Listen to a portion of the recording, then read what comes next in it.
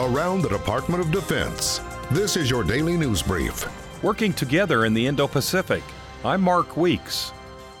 Defense Secretary Mark Esper met with the Australian Defense Minister at the Pentagon this week to discuss their cooperation in the Indo-Pacific region. As you know, our priority theater is the Indo-Pacific, and Australia and the United States share many, many decades of mateship together. We have shared values, shared interests, and frankly, shared approaches to so many of the challenges we face around the world. Secretary Esper said one of the biggest challenges he faces is implementing the National Defense Strategy, which emphasizes the Indo-Pacific region as being of principal concern. In order to implement that, I need to engage more. I need to redeploy forces to the area. I need to be more present in the region as well. So the line of effort number 2, as we like to say in our strategy, is to grow more partners and to strengthen our alliances. And this is a critical alliance to us. And so the more we can do that with other countries from the region, all the better for both of us.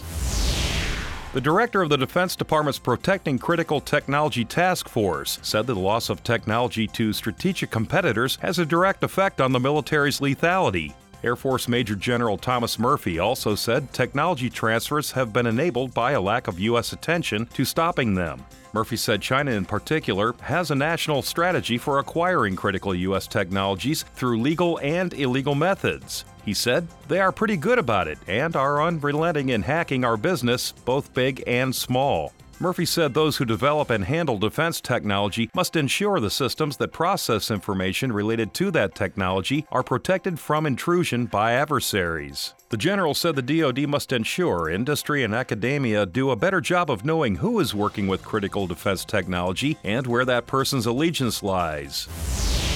The U.S. Strategic Command completed Global Thunder 20 this week after nearly 2 weeks of intense simulations and training. Throughout the exercise, STRATCOM continued to fulfill its 24/7 global responsibilities, including strategic deterrence, nuclear operations, space operations, joint electromagnetic spectrum operations, global strike, missile defense, and analysis and targeting. This year's exercise, which included a bomber task force mission in Europe, focused on joint operations, command and control objectives, and nuclear force readiness. That's your DoD News Brief. I'm Mark Weeks. You can find more stories about your military at defense.gov and by using hashtag KnowYourMil.